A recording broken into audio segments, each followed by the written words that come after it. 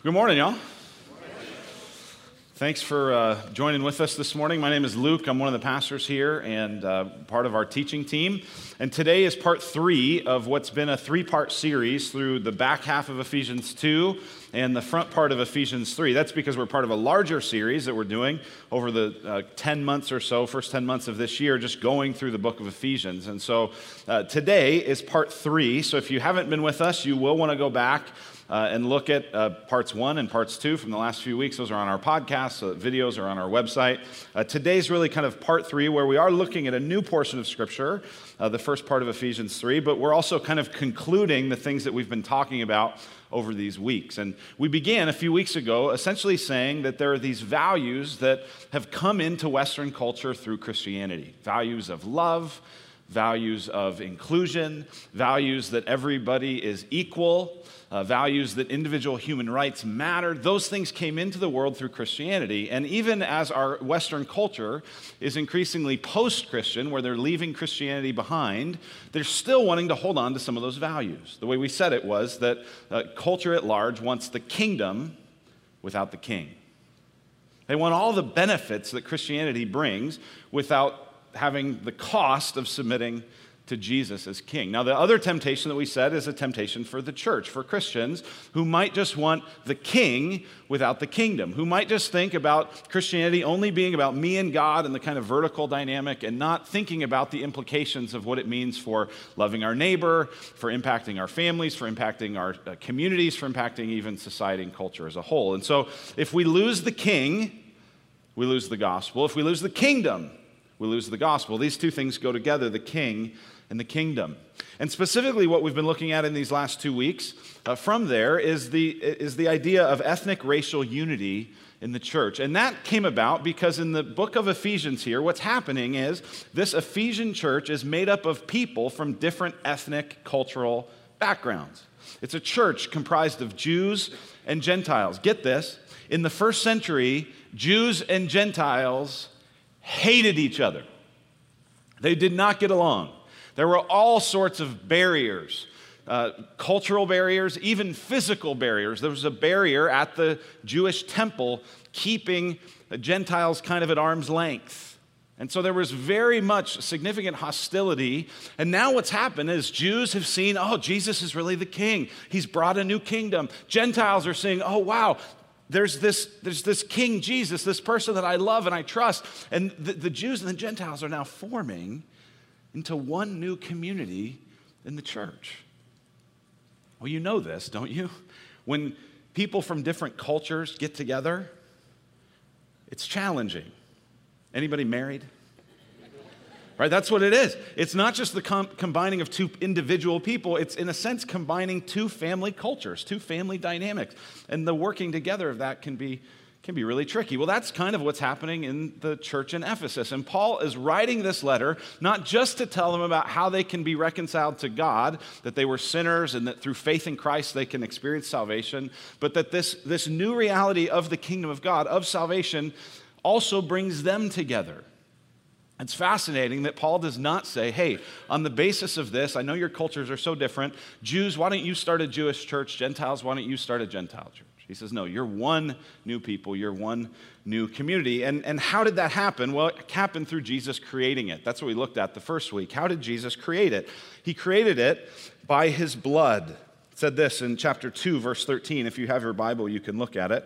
But now in Christ Jesus, you who were once far off have been brought near by the blood of Christ. For he himself, Jesus, is our peace, who has made us both one and has broken down in his flesh the dividing wall of hostility. This is what Jesus has done. Jesus has created one new man, one new people. That's what it says in verse 14. He made us both one. In verse 15, look at what it says there, that he might create in himself one new man in place of the two. Look at verse 16.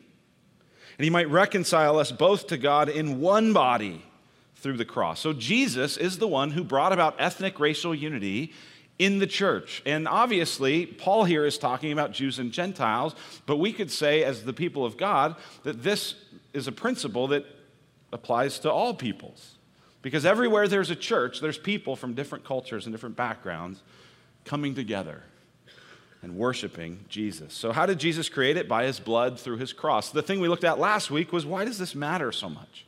We not only looked at this particular passage, talking about how we're the holy temple in the Lord, we're now the dwelling place of God, is what it says at the end of chapter 2, but we zoomed out and we looked at some biblical reasons, we looked at some missional reasons, we looked at some reasons just in our congregation, why it matters for us here now in 2018 to be also pursuing ethnic racial unity here in our church. And today we're going to ask the question, what does this mean for us? Specifically at Gateway. What would it look like, given who's here, given the community we're in, given this moment that we're in together, what would it look like for us as a local congregation to pursue the kind of ethnic racial unity that Paul's talking about, but in our church? That's some of what we're going to dive into today.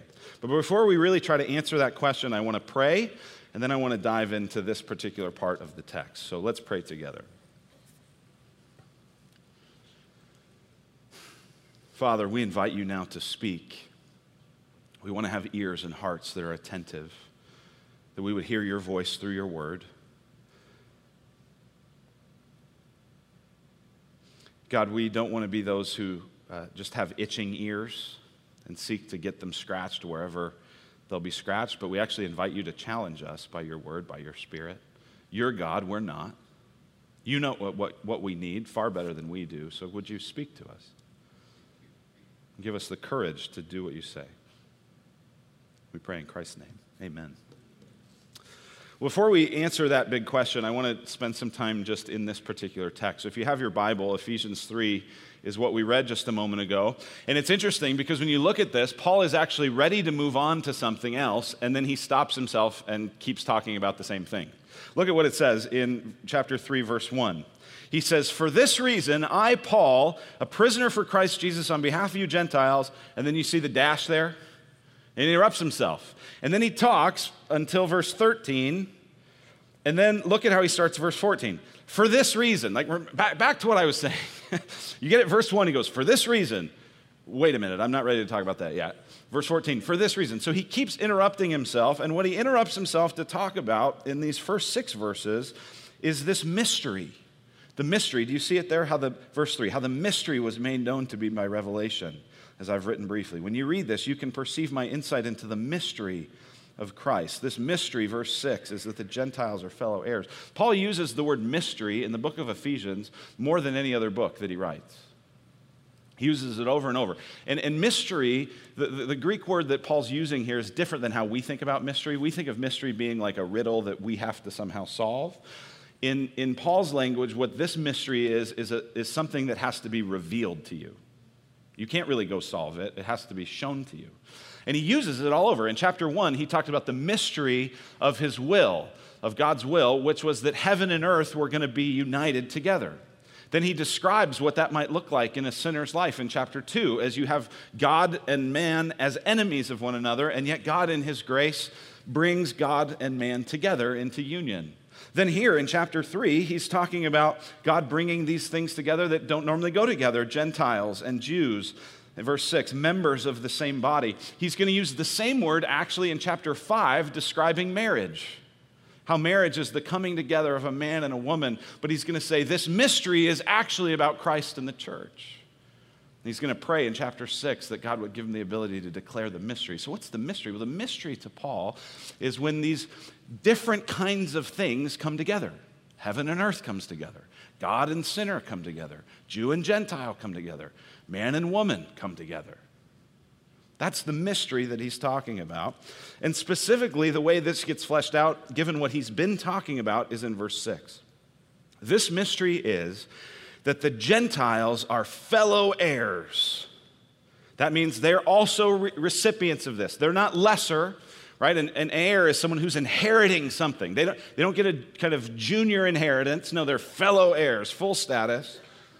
Members of the same body and partakers of the promise in Christ Jesus through the gospel. Again, Paul's just reiterating what he's been saying, which is that Jews and Gentiles who normally operate in this very much class, ethnicity structure are now one man, one humanity, one body is the language he uses here. Members of the same body. Now, this idea of a body, this is an interesting thing. Paul describes this in other parts of the scripture where he basically says that the church is like a body. If you're new to Christianity or new to our church, sometimes you'll hear people talk about, oh, the body. I just really love the body. And you're like, are they like workout people? Or like, what are they talking about? Or they just go, I just want to do whatever it is that I can do to help the body. What are they talking about? They're talking about the church. Because the scripture describes the church as a body made up of different parts, different members, with our head being Jesus. He fleshes this out in 1 Corinthians 12. If you have a Bible, it's worth actually turning back there to look at this section for a moment, because here we get an insight into what Paul means when he talks about us being a new body. In 1 Corinthians 12, beginning in verse 12, he explains this analogy. Now, the context of chapter 12 is spiritual gifts in general and the differences and the value of different gifts. But as we're going to see here, it's not just the different gifts, but all the different kinds of differences that compose the beauty of Christ's body. Look at what it says in verse 12. For just as the body is one and has many members, and all the members of the body, though many, are one body, so it is with Christ. For in one Spirit we were all baptized into one body, Jews or Greeks, slaves or free, and all were made to drink of one Spirit. So what is our unity? Our unity is that we're one in spirit. We've been baptized into one body. We've experienced one Father, one Lord, one baptism. That's what makes us one. And then look at how he fleshes out this analogy. Verse 14. For the body does not consist of one member, but of many. If the foot should say, because I'm not a hand, I do not belong to the body, that would not make it any less part of the body. And if the ear should say, because I'm not an eye, I do not belong to the body, that would not make it any less a part of the body. If the whole body were an eye, where would be the sense of hearing? Right? This is kind of, it's allowed to chuckle, right? You just picture one big eye. If the whole body were an ear, where would be the sense of smell? But as it is, God arranged, get this, God arranged the members in the body, each one of them as he chose. If all were a single member, where would the body be? As it is, there are many parts, yet one body. So what Paul's saying up to this point is he's saying, listen, there's these parts of the body that might feel like lesser parts. They might feel like they're not as important. Well, if I'm a foot, I'm not, well, but I'm not a hand. You know, a hand seems more important than a foot. Yeah, unless you don't have a foot. And so these parts of the body that could be perceived as weaker or more kind of on the outskirts, less on the in crowd, their temptation is going to be to say, I don't belong here. I don't belong to this. I don't have anything to add. I don't have any real value. This thing's going on without, I don't belong. That's going to be the temptation for them. Now, there's another temptation for the parts of the body that maybe seem more prominent or seem more important. Look at verse 21. The eye cannot say to the hand, I have no need of you. Nor again the head to the feet, I have no need of you. On the contrary, the parts of the body that seem to be weaker are indispensable. And on those parts of the body that we think less honorable, we bestow the greater honor, and our unpresentable parts are treated with greater modesty, which our more presentable parts do not require. But God has so composed the body, giving greater honor to the part that lacked it, that there may be no division in the body, but that the members have the same care for one another. So get this, the parts of the body, the parts of the church who are maybe perceived as weaker or perceived as less influential, their temptation is going to be say, well, I don't belong here. I don't belong. And the temptation of the more prominent parts of the body that seem more important is going to be to say, well, I don't really need you. I don't need you. Paul says, no. Neither one of those are okay. Those of you in this church who feel underrepresented for whatever reason, maybe it's age, maybe it's economic status, maybe it's race, maybe it's something else. Maybe it's your family situation, whatever it is, you please, whatever it is, don't say, well, I don't belong here. And any of us that are part of this church, that are part of whatever the dominant culture is in this church, the majority culture in this church, please, please, please don't look at people different than that. Again, by age or by economics or by family situation or by race or anything else, and say, wow, we don't really need you. No, what Paul says is, we all matter. Verse 22, on the contrary, the parts of the body that seem to be weaker are indispensable. Notice also, get this, he doesn't say there's no differences. He doesn't say, well, just be body part blind. He says, no, there are different parts. There's different realities. There's different backgrounds. But that's not the main thing. That's not the trump card. That's not the thing that rallies and holds us together. The thing that rallies and holds us together is Jesus. One Spirit, one Lord, one baptism. Look at what he says then, how he concludes this paragraph in verse 26. If one member suffers, all suffer together. If one member is honored, all rejoice together. That's Paul's vision for what it is to be one body. If one part of the body is suffering, we all suffer. If one part of the body is rejoicing, we all rejoice. Now, this confronts just our kind of Western individualism that we're all very comfortable with, which is to say, well, I'm responsible for my stuff, and if I'm suffering, and if you're suffering, I'm sorry, but I'm not really suffering, it's you. And if you're rejoicing, hey, good for you, but I'm going to come over here and wish that I could rejoice like you. Paul says that's not how the body should work. The body should work that when we're suffering, we're all suffering. When we're rejoicing, we're all rejoicing, which here's what that means. That means the church is always, at all times, suffering and rejoicing. Because at all times, parts of the body are suffering and rejoicing. We are to be a people comfortable with lament and comfortable with celebration because that's who we are. Because it's not just about me, it's about us as the body of Christ. Do you get Paul's vision? So, how does this begin to shape? If this is Paul's vision, one body, same body, one new man, reconciled in one body, that's all of his language of Ephesians 2 and 3. What would ethnic racial unity look like at Gateway? What would that look like here? Now, what I want to share with you are mostly going to be about mindset and attitude shifts. That's mostly what I want to challenge and what I want to encourage and what I want to exhort. That's what I want from me. That's what I want from my family and my kids. That's what I want from us as a church, is mostly to think through, okay, if we're going to pursue ethnic racial unity, we're not in the same situation that Paul was in Ephesus. We're not the same situation that a church might be in Tempe or might be in Apache Junction or might be in Tucson or Topeka, Kansas, or we're in a different place. What would this look like for us? And for us, I think it's going to look a lot like a mindset and an attitude shift. But I've prayed through and shared with a number of people, bounced this off a number of folks, 4 things that I think this would look like for us at Gateway to pursue ethnic racial unity. First one would be this. It would be to pray for a congregation as diverse as our community.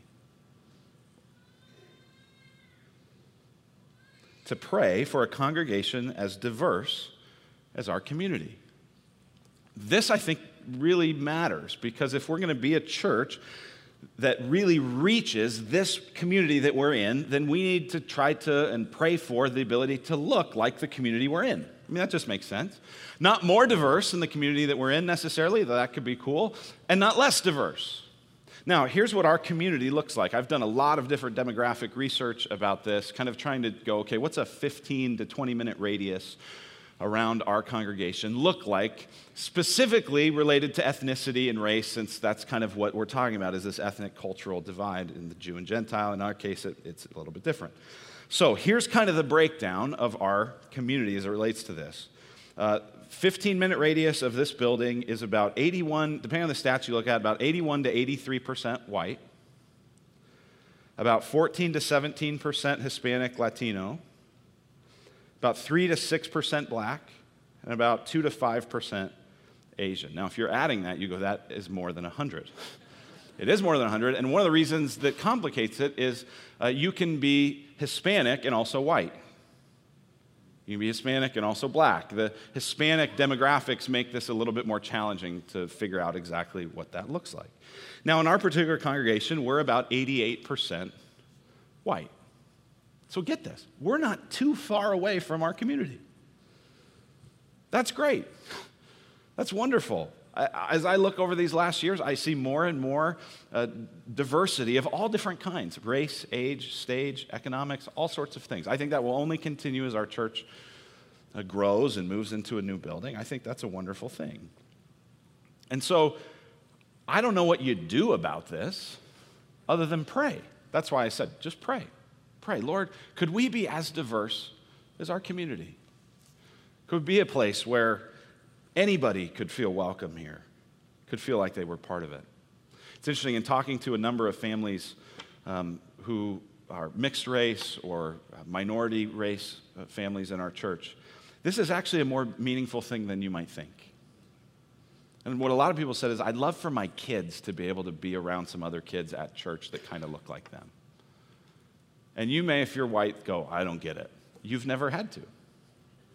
You've never had to get it. It's never crossed your mind because it's never needed to. And that you don't have to feel bad about that. Just know, like that's a more meaningful thing maybe than you'd think. And so it does matter that we would have diversity. But get this is big.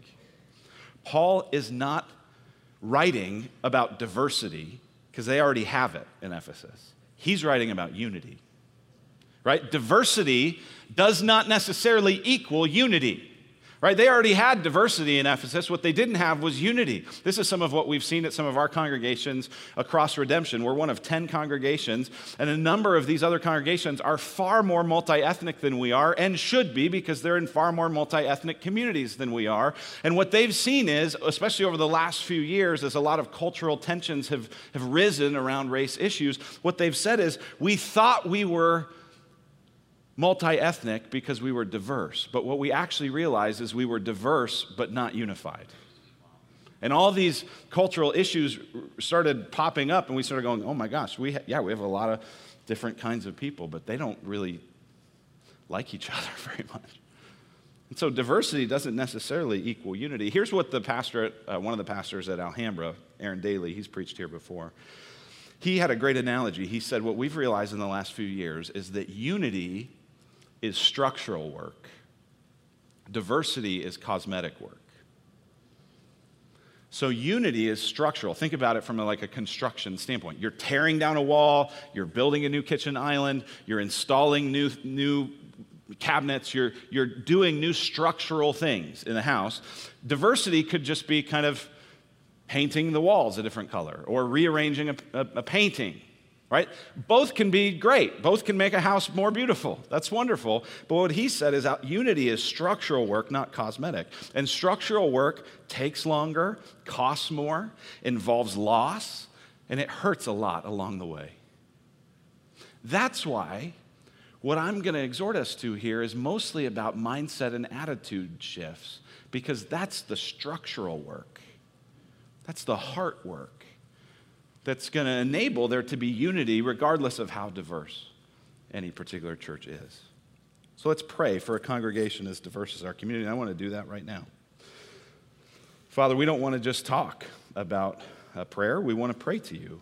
And God, I do pray that you would allow our congregation to, over time, in ways that are appropriate, look as diverse as our community does.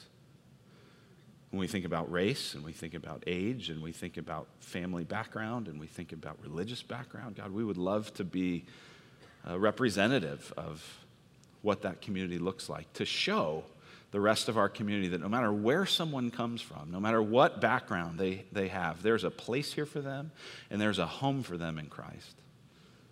God, help us to be ready for that. In Jesus' name, amen. Amen. So, number 2, what would ethnic racial unity at Gateway look like? It would look like being a James 1:19 people. It would look like being a James 1:19 people all the time, but especially when big moments happen out in culture, when cultural things happen that start to make you ask questions, and what's your view on this, and how do you think of that? What if we could be a James 1:19 people? You go, I don't know what James 1:19 is. Okay, well, you're gonna.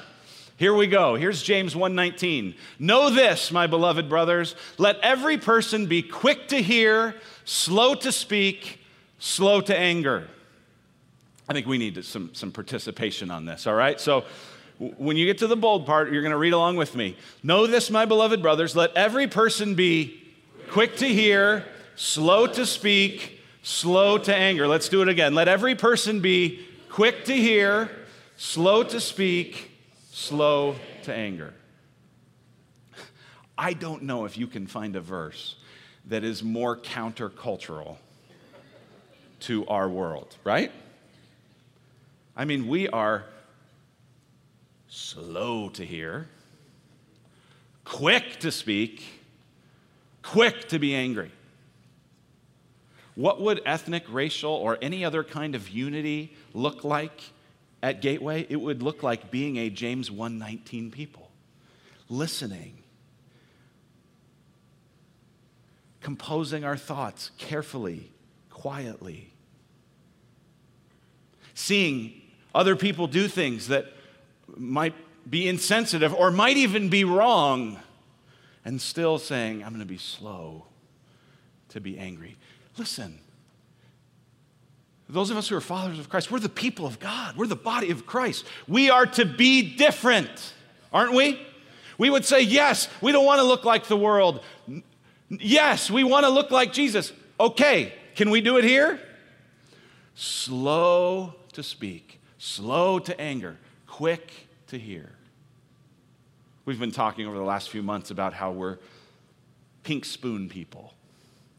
There's this kingdom of God ice cream, and we are digging in with our little sample spoon, and we're offering the world a pink spoon, a little sample.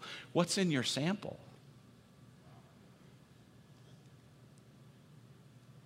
Is it, I don't want to hear anything, I'm just mad. I haven't thought about it, but here's what I think. Anybody can do that, right? And when the church does that, it is not only unbecoming of a watching world, but it hurts our unity. Because unity happens when we listen to each other, when we speak thoughtfully, when we're forgiving, when we bear one another's pains and burdens, and even when people offend us, we're long-suffering with them. You get this? This is what it would look like. How do you do that? Well, you have to lean into Jesus. Jesus constantly, what did he do? He gave up his rights. And he laid them aside to humble himself and to serve and to suffer and to die. Do you have the right to an opinion? Sure. Do you have the right to get angry? I guess. Do you want to? That's not what you want. You're a follower of Christ. You're part of his body. Be a James 1:19 person. Number 3, ethnic racial unity at Gateway would look like being less discipled by media and more discipled by Jesus. Listen, you're being discipled.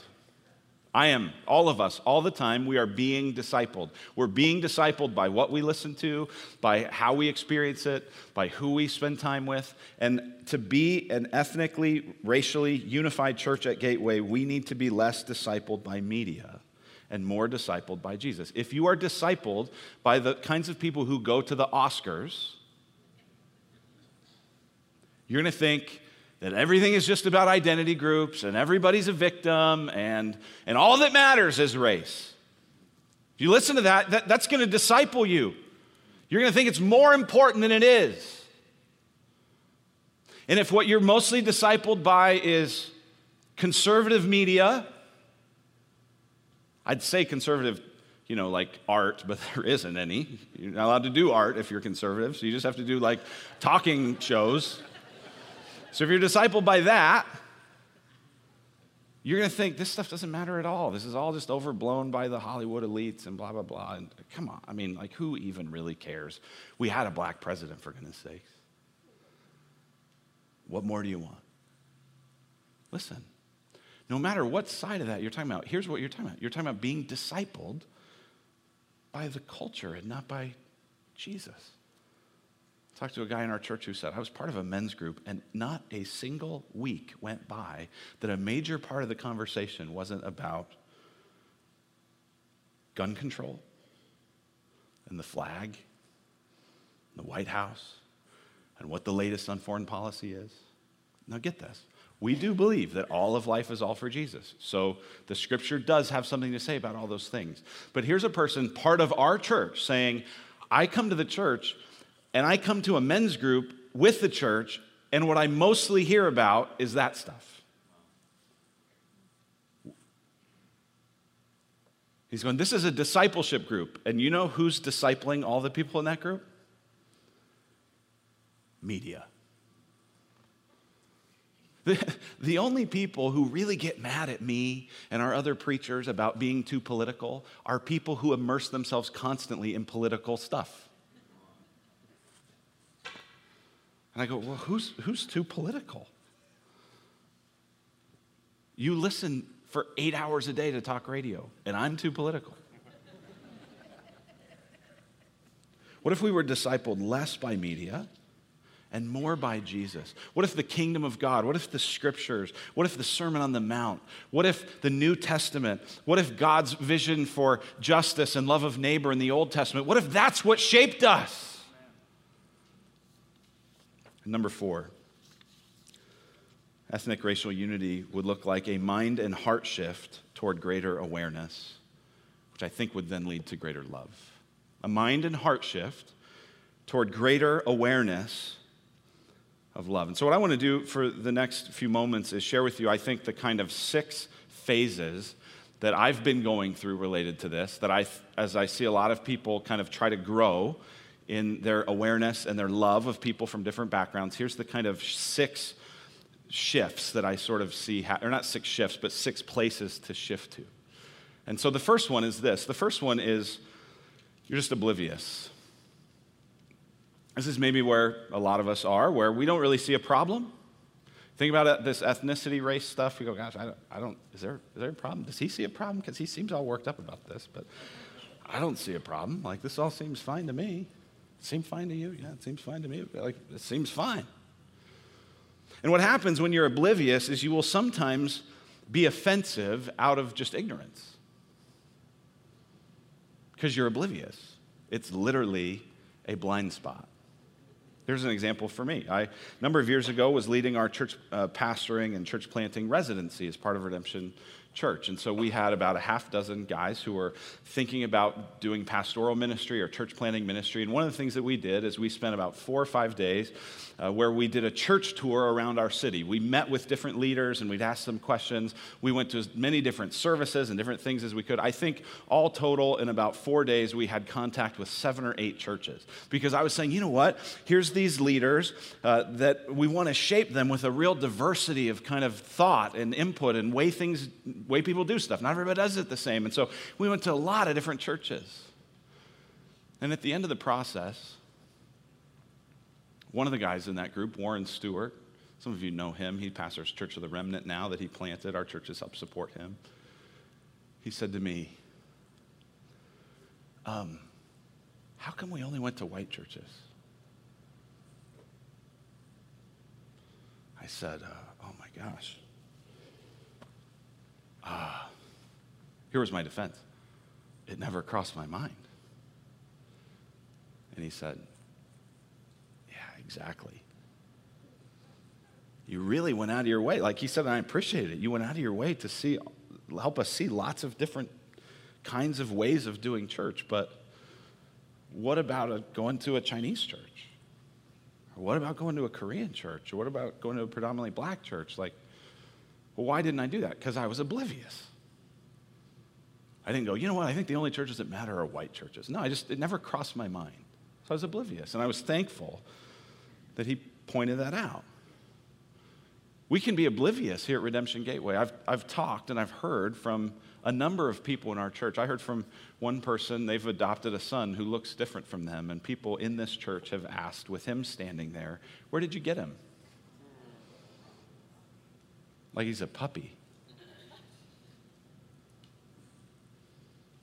There's some people in our church that fluent in Spanish, and one day we're just around the church speaking to each other in Spanish, and someone walked by and said, hey, English only, please. They were probably kidding. I want to give them the benefit of the doubt. They were probably just joking around, but that's oblivious.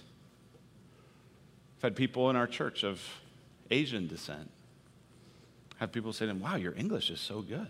Where did you learn it? Arizona. Listen. That's in our church. That's in these walls. Now, here's the thing. I don't think that the people who did those things probably had any idea how what they were saying would come across. And that's the problem. So we start by being oblivious. Something brings this to our attention. And we move to probably, at least this is where I've gone, defensive. That's the second place. Defensive.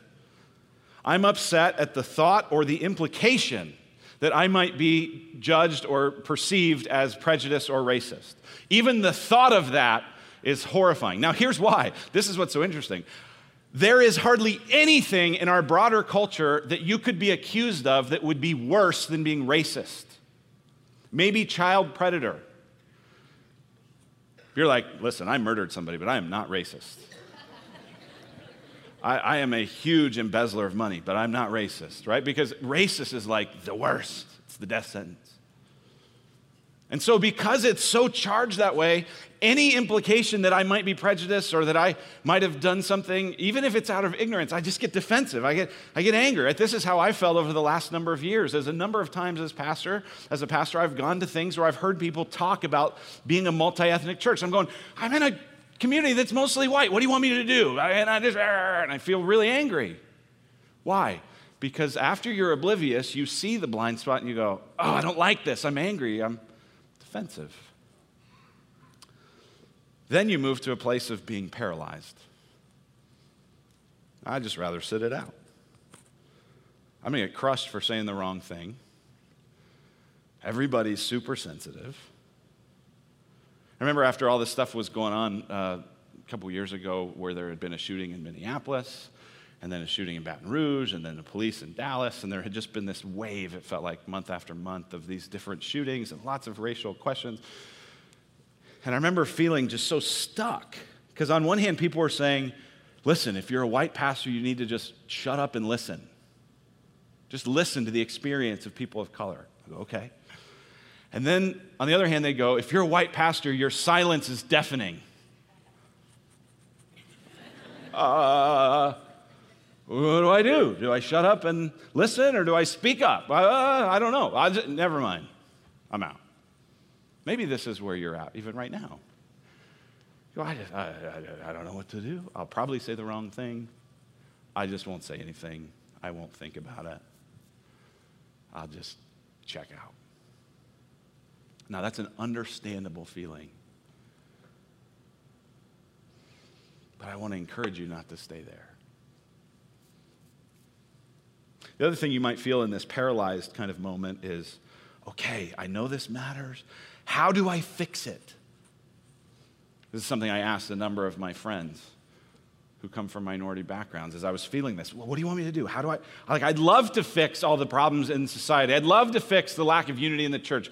What do you want me to do? How can I fix it? And they would say to me, this was great, what made you ever think you could fix it? I said, we've never assumed we could fix it. Maybe the reason you think you can fix it is because you're used to being in a position of power that's always able to fix it. I've never thought I could fix it. I just pray. We stick together. What made you think you could fix it? So we start out oblivious and defensive and paralyzed, but I think there can be a shift. And this is the shift that I want to encourage us toward, is to move to this next set, this next wave of reacting to these things, is moving from being oblivious and defensive and paralyzed to next being a learner. When you're a learner, you're asking honest questions. You're listening to input, and you are open to receiving critique. You say, you know what? I'm going to put myself in a position to just learn, to just listen, to ask questions. Maybe this is through books and podcasts and exposing yourself to other media from other voices that can be helpful on these issues. Maybe it's having conversations with friends. Here's some of how it's worked for me. The first time that I really kind of saw some of this stuff was, I don't know when it was, 4 or 5, 6 years ago, maybe even now, when there was the whole trial about George Zimmerman and Trayvon Martin. Some of you remember that? Trayvon Martin had been this unarmed 17-year-old black teenager out for a walk. George Zimmerman was doing this neighborhood patrol. The accounts differed on did Trayvon Martin attack him or did he not, but whatever happened, George Zimmerman ended up shooting him and claiming self-defense. And I happened to be on vacation during the George Zimmerman trial. And I had just a few months before that been on a jury. So I spent like my whole vacation watching the George Zimmerman trial. I was just so interested in it. And my family was like, "Daddy, we miss you." And I'm like, "Be quiet, this is important testimony." And I'm watching the George Zimmerman trial, and in my mind, I'm watching it, and I've watched by this point like most of the trial. I've seen the witnesses, I've seen the evidence, like I'm playing armchair jurist at home, right? And I'm going, this really stinks that this kid was killed. Like nobody's arguing this is a good thing, but I'm watching, I'm going, the evidence just seems so obvious that Zimmerman acted in self-defense. Like, duh. But every person of color that would come on TV would say, well, clearly George Zimmerman did not act in self-defense. When I would talk to people about the case, they'd say, well, clearly George Zimmerman was off on it. And so I go on, maybe it isn't clear. Because I'm going, well, clearly, and they're going, well, clearly. And so I called up a number of my friends, and I said, I'm not asking you to speak for every black person, but could you help me understand this? Because to me, this seems so obvious, and to a lot of the commentators I'm seeing that come from a black or Hispanic background, they're going, well, totally the different thing. And those conversations were really helpful to hear that feedback and to hear that input and to say, well, here might be why some people are looking at it a little differently. After some of these same shootings, a friend of mine who's a pastor said, and he's an African American that pastors a predominantly white church, he said, I just don't want to go to my church this Sunday because I don't feel like most of them will get how I feel. A learner says, wow, tell me more about that. See, what we want to do when we hear things that we don't agree with or that we don't understand is we want to say, well, that's stupid. A learner says, tell me why. Why do you feel like that? Help me understand. And so what I'm calling us to is not to come to a position on who was right, Zimmerman or Trayvon. That's not the point. The point is when you encounter people who come from a really different perspective than you, listen. When you encounter a police officer, you might want to say, what's that like right now? That sounds really hard to be a police officer in this charged climate. What's it like to be a person who's often overlooked? You might want to ask, depending on your background, hey, what's it like to be a middle-aged white guy who's unpromotable now?